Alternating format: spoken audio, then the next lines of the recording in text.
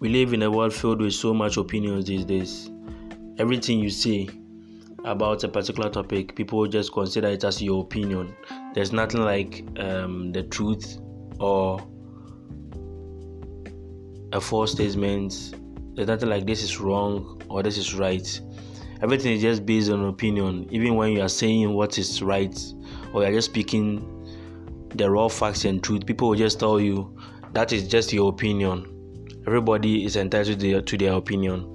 And my problem with this right now is that, of course, there's nothing wrong with having an opinion about an issue. But what I find really wrong with this is that we are losing the concept of right and wrong. So there's practically nothing like this is right or this is wrong anymore. Everything is just about opinion. Then how do we find our way forward as humans? I really think we should take a look at this.